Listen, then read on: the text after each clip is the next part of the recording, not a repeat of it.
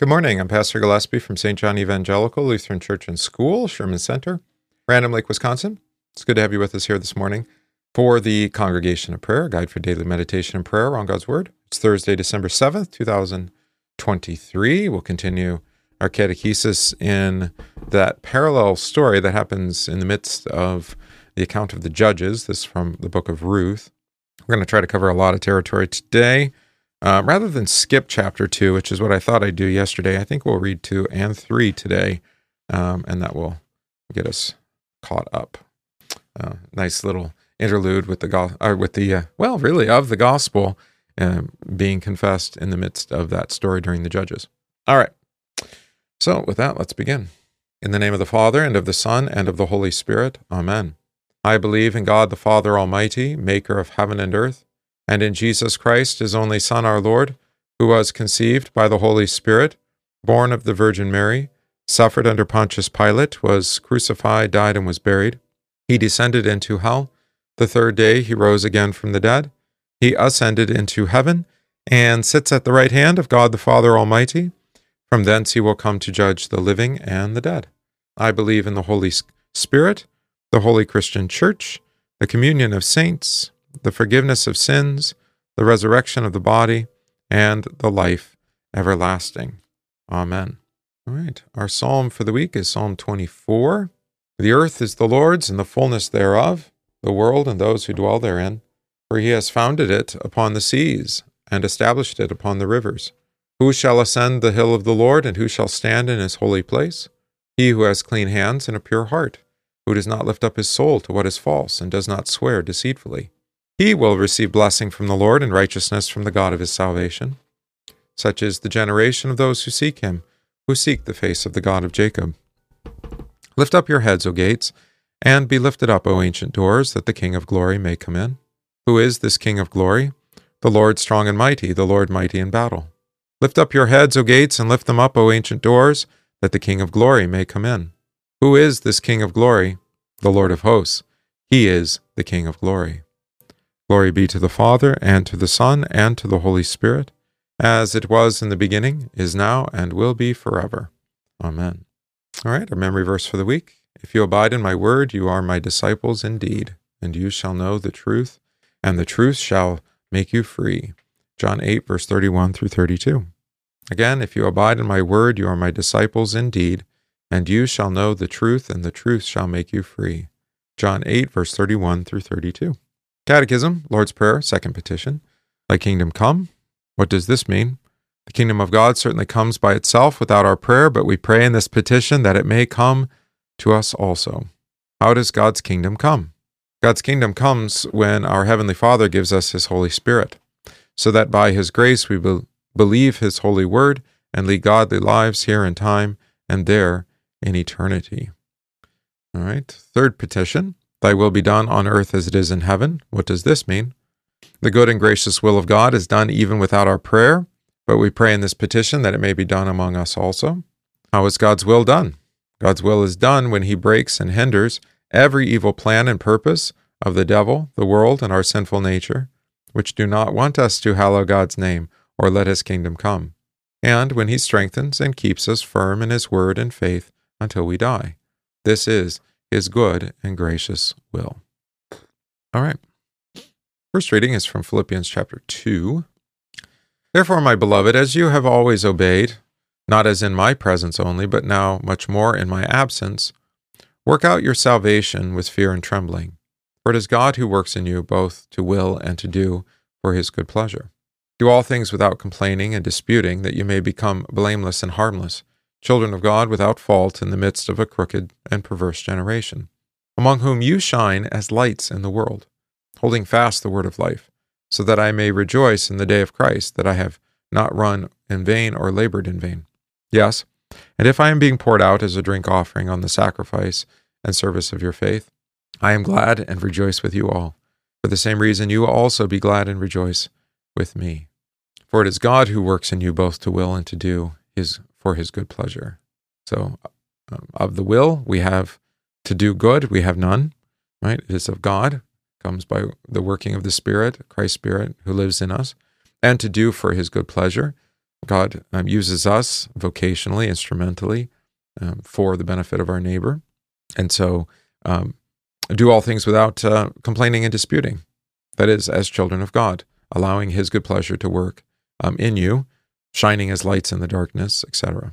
It does seem that the formulation here is that the purpose of the preaching of God's word and of catechesis is actually to get out of the way anything that stands opposed to Christ and to his working in us, so that he alone is the one that works.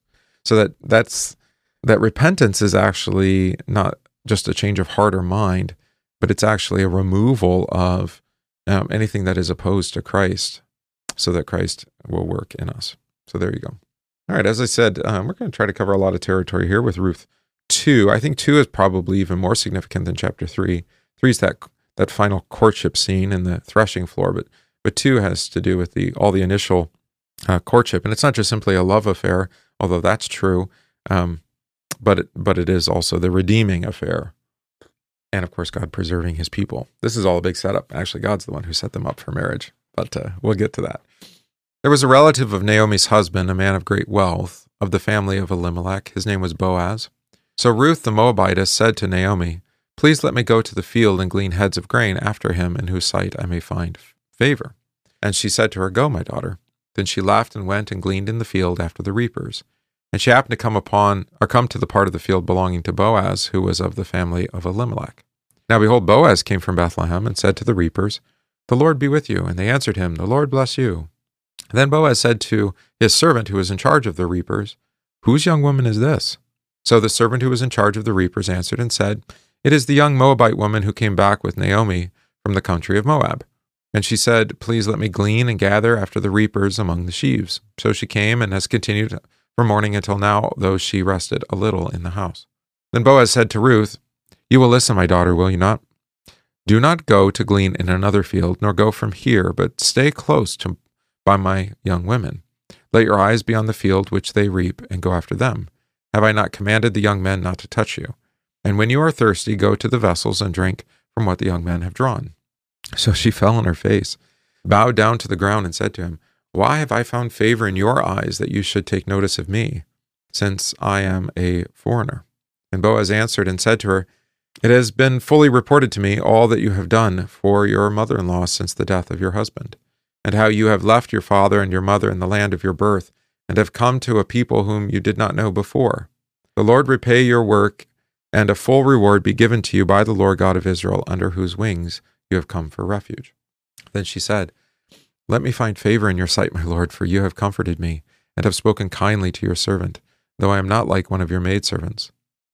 Now Boaz said to her at mealtime, "Come here and eat of the bread, and dip your piece of bread in the vinegar."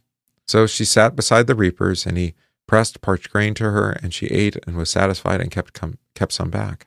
And when she rose up to glean, Boaz commanded his young men, saying, "Let her glean even among the sheaves, and do not reproach her. Also let the grain from the bundles fall purposely for her. Leave it that she may glean, and do not rebuke her." So she gleaned in the field until evening, and beat out what she had gleaned, and it was about an ephah of barley, 0.624 bushels. Then she took it up and went into the city, and her mother-in-law saw what she had gleaned, and she brought out and gave to her what she had kept back after she had been satisfied. And her mother-in-law said to her, "Where have you gleaned today? And where did you work? Blessed be the one who took notice of you." So she told her mother-in-law with whom she had worked, and said, "The name of the man with whom I work today is Boaz." Then Naomi said to her daughter-in-law, "Blessed be the Lord, who has not forsaken his kindness to the living and the dead." And Naomi said to her, "This man is a relation of ours, one of our close relatives." Ruth the Moabitess said, "He also said to me, 'You shall stay close by my young men until they have finished all my harvest.'" And Naomi said to Ruth, her daughter-in-law, "It is good, my daughter, that you go out with his young women, and that people do not meet you in any other field."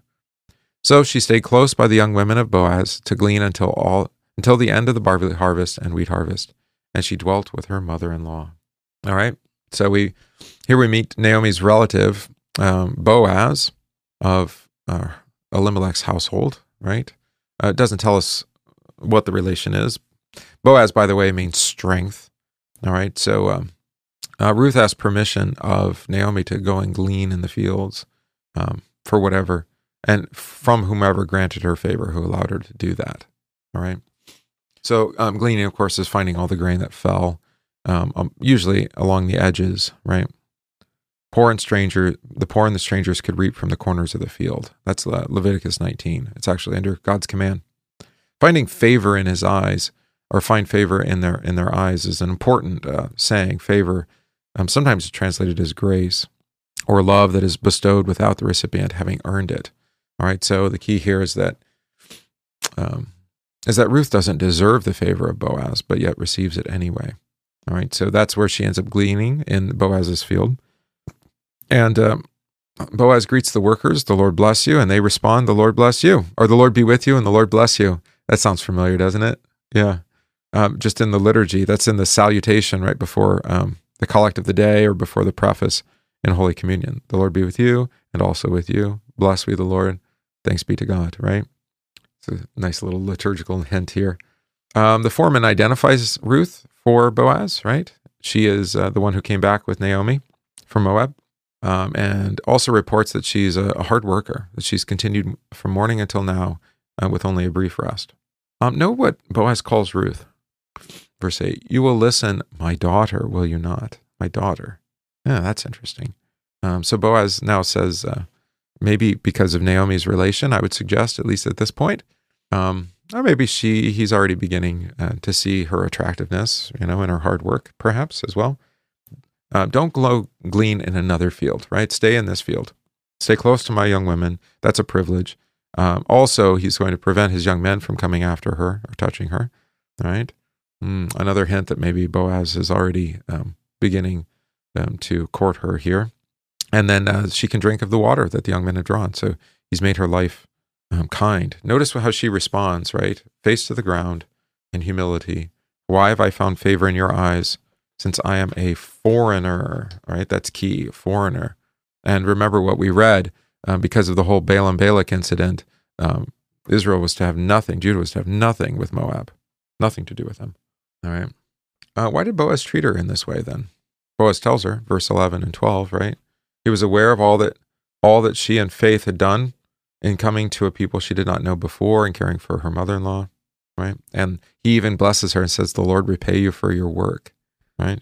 "As you've been a blessing to others, so the Lord bless you, and give refuge under his wings." This will come back in chapter 3. "Under whose wings you have come for refuge." She's going to remind him of this blessing in the next chapter. All right. Boaz also offers at mealtime that she can eat at his table, right? So to take the bread and dip it in the vinegar, the malt vinegar, or the what would be like the balsamic, right? Nice. Of course, that language in verse 14, "Come here and eat of the bread and dip the piece of bread in the vinegar," that has a pretty strong Christ connection, doesn't it? Yeah, like the feeding of the 5,000 would be one, but of course, also Jesus being given vinegar to drink on the cross before he died to give us the bread of life, or also the dipping of the bread on the night he was betrayed by Judas, right? Yeah, he was dipped the bread with me, as he says.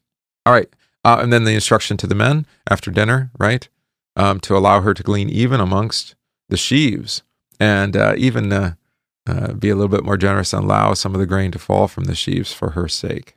All right, Ruth gleaned about an ephah of flour. That's 5 gallons.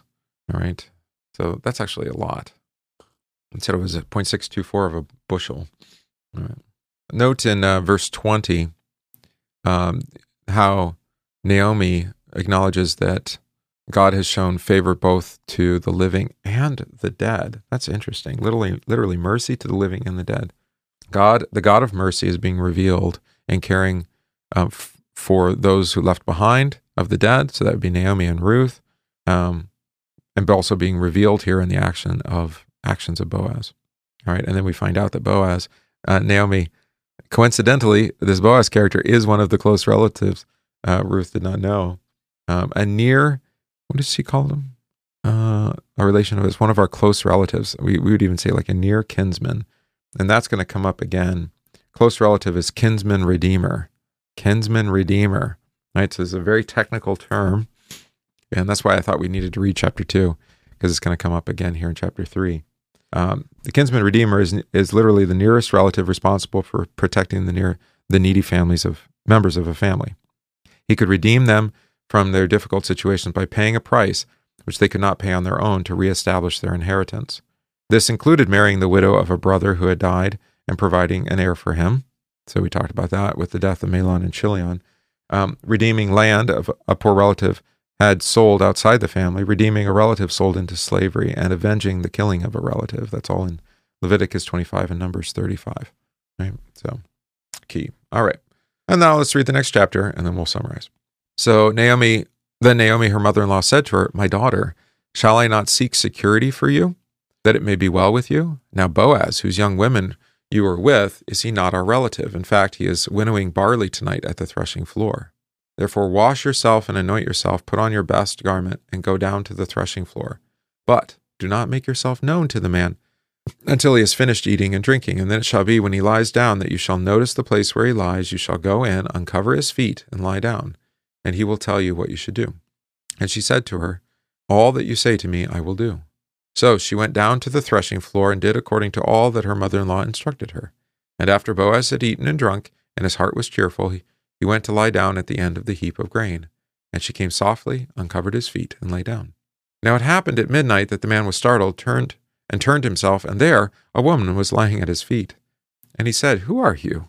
So she answered, "I am Ruth, your maidservant. Take your maidservant under your wing, for you are a kinsman redeemer," close relative. Then he said, "Blessed are you of the Lord, my daughter, for you have shown more kindness at the end than at the beginning, in that you did not go after young men, whether rich or poor or rich. And now, my daughter, do not fear. I will do for you all that you request, for all the people of my town know that you are a virtuous woman. Now it is true that I am a close relative, kinsman redeemer. However, there is a relative closer than I. Stay this night, and in the morning it shall be that if he will perform this duty for you, then I will perform the duty for you, as the Lord lives," or does not want to perform the duty. "Lie down until the morning." So she lay down at his feet until the morning, and she arose before one could recognize another. Then he said, "Do not let it be known that the woman came to the threshing floor." Also he said, "Bring the shawl that is on you and hold it." And when she held it, he measured 6 ephahs of barley for her and laid it on her. Then she went into the city. When she came to her mother-in-law, she said, "Is that you, my daughter?" And then she told her all that the man had done for her. And she said, "These 6 ephahs of barley he gave me, for he said to me, 'Do not go empty-handed to your mother-in-law.'" Then she said, "Sit still, my daughter, until you know how this matter will turn out, for the man will not rest until he has concluded the matter this day." Beautiful. All right. So what did Naomi suggest that Ruth needed? Security there, a home or security where she be provided for and find rest. Remember, she showed that concern back in chapter 1. That's why Naomi had originally tried to send Ruth away. Naomi has plans now. What a great mother-in-law here. Wash, anoint yourself, put on your best garment, and go to Boaz on the threshing floor. Right? So we have grain and threshing floor, and she's being dressed as maybe even as a bride. All right. So there's multiple levels of meaning going on here. And when would Ruth reveal herself to Boaz? After he was done eating and drinking, and after he had lain down. Now, why did she uncover the feet? This is important. That may be a euphemistic expression as well, but I think here it's very clearly connected to both the feet being the mark of the gospel. We've talked a lot about feet, the washing of the disciples' feet, the feet that would crush the serpent's head, Genesis 3, but also redemption.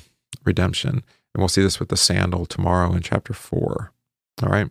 So she's indicating the need for redemption, right? This is what the feet have to do with. All right. So he lay down at the end of a heap of grain, and then at midnight, Boaz discovers Ruth. And notice again here, like I said, from chapter 2, "Take me under your wing. Take me under your wing." So he said, "The Lord take you under his wing," and now she's saying that's your job as near kinsman. Ruth literally asked Boaz to spread out his wings over her, right? So the God of Israel would use Boaz then to protect and redeem Ruth. That's this idea of the wing is of protection, right? Notice what Boaz confesses about Ruth. She is virtuous and merciful to Naomi, right? But something stands in the way of Boaz redeeming Ruth, and that's actually a nearer kinsman than Boaz.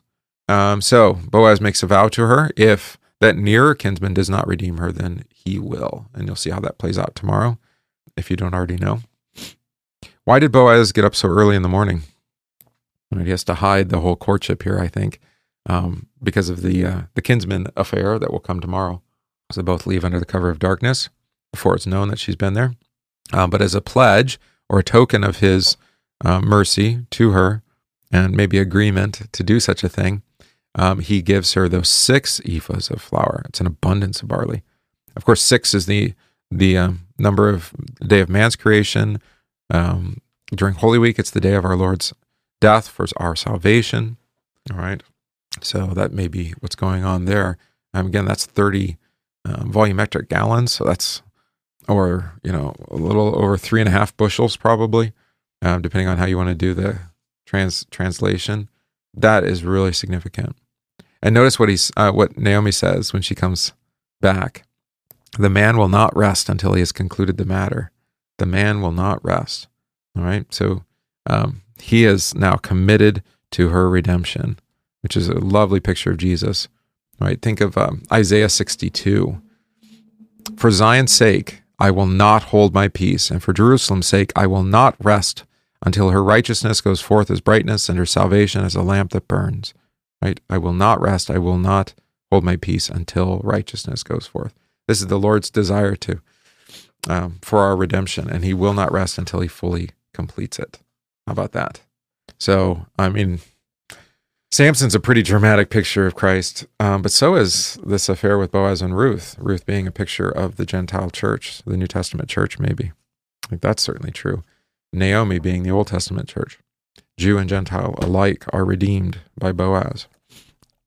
All right, so let's summarize both parts. The strength in Boaz is really seen in his merciful treatment of Ruth and Naomi. Ruth went out to claim that what was hers under the law, but Boaz opened up his field to her that she might follow after the girls who were harvesting. Because Ruth knew that she did not deserve this as a foreigner, she marveled at the grace that Boaz showed to her. Here we see a picture of our Lord, who is strong to save us as our Redeemer and graciously calls us into his church. He has drawn us under his wings that we might have refuge from the devil, the world, and our sinful nature. In his house he bestows an abundance of bread in the preaching of his word and in the sacrament of his body and blood for the forgiveness of sins. In any other field we would suffer harm, but in Christ's field Jesus shows eternal mercy to those who live and die in the one true faith. Jesus has become our nearest relative in the flesh. He took on flesh that he might take off his sandal and crush the head of Satan. The price of redemption could be met only by the shedding of his blood for us at the cross. There our Lord purchased the field of this world and made us his holy bride, the church, his treasure and pearl of great price. Maybe behind that parable. Like Ruth, we go out to him and lie at his feet to plead that he would continue to spread his wings over us, even though we do not deserve it. On the 6th day, our Lord pulled out the full measure of our redemption price, that our sins might be fully forgiven and no one speak ill of us. This is the God of abundant grace and mercy that called Ruth and led her to remain with Naomi even when she could only offer bitterness. He sent his son, our kinsman, because he would not rest or be silent until he had accomplished our full salvation. Terrific. All right, let's sing the first stanza of our hymn. We're going to go a little long today.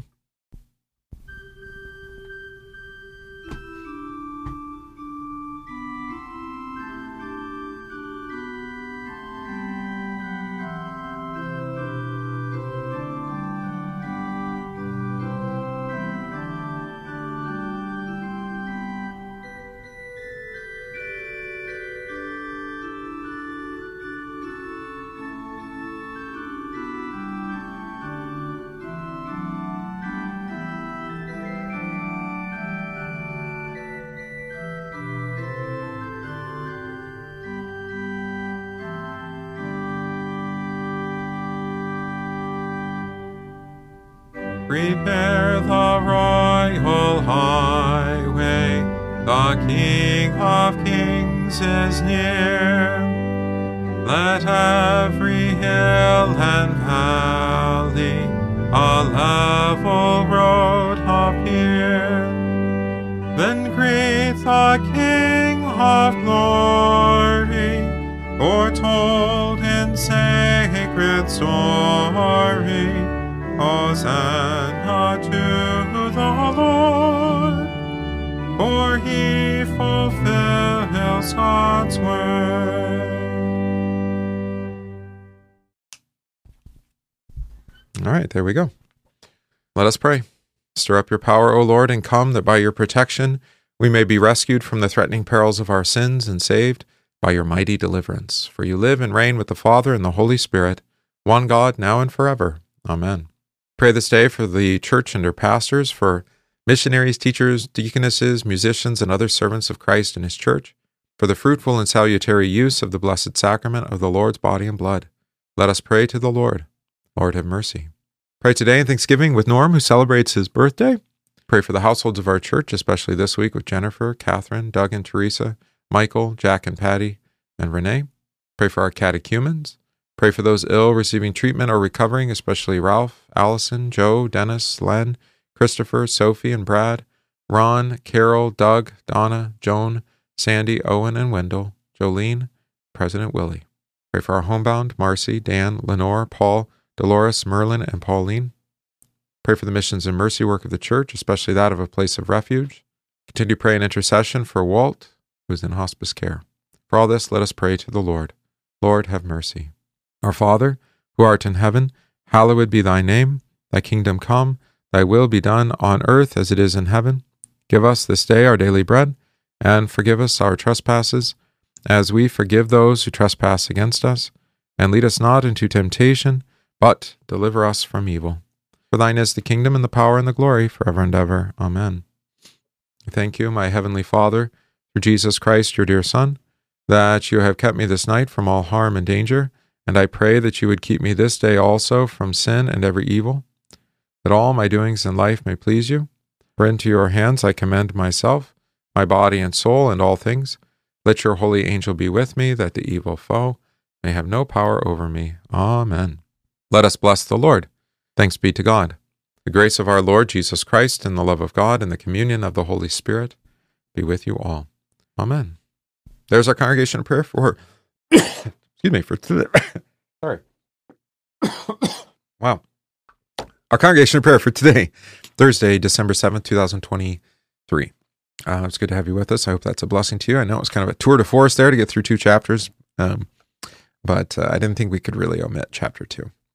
And gather with us again tomorrow. We'll have the conclusion of the Ruth saga, the delightful conclusion of the saga. And then Saturday, as we prepare for divine service on Sunday. Sunday, by the way, we do have men's ministry, so make plans to stay after church, men, and be instructed and encouraged there for service. All right, so God be with you all, and we'll see you again in the morning.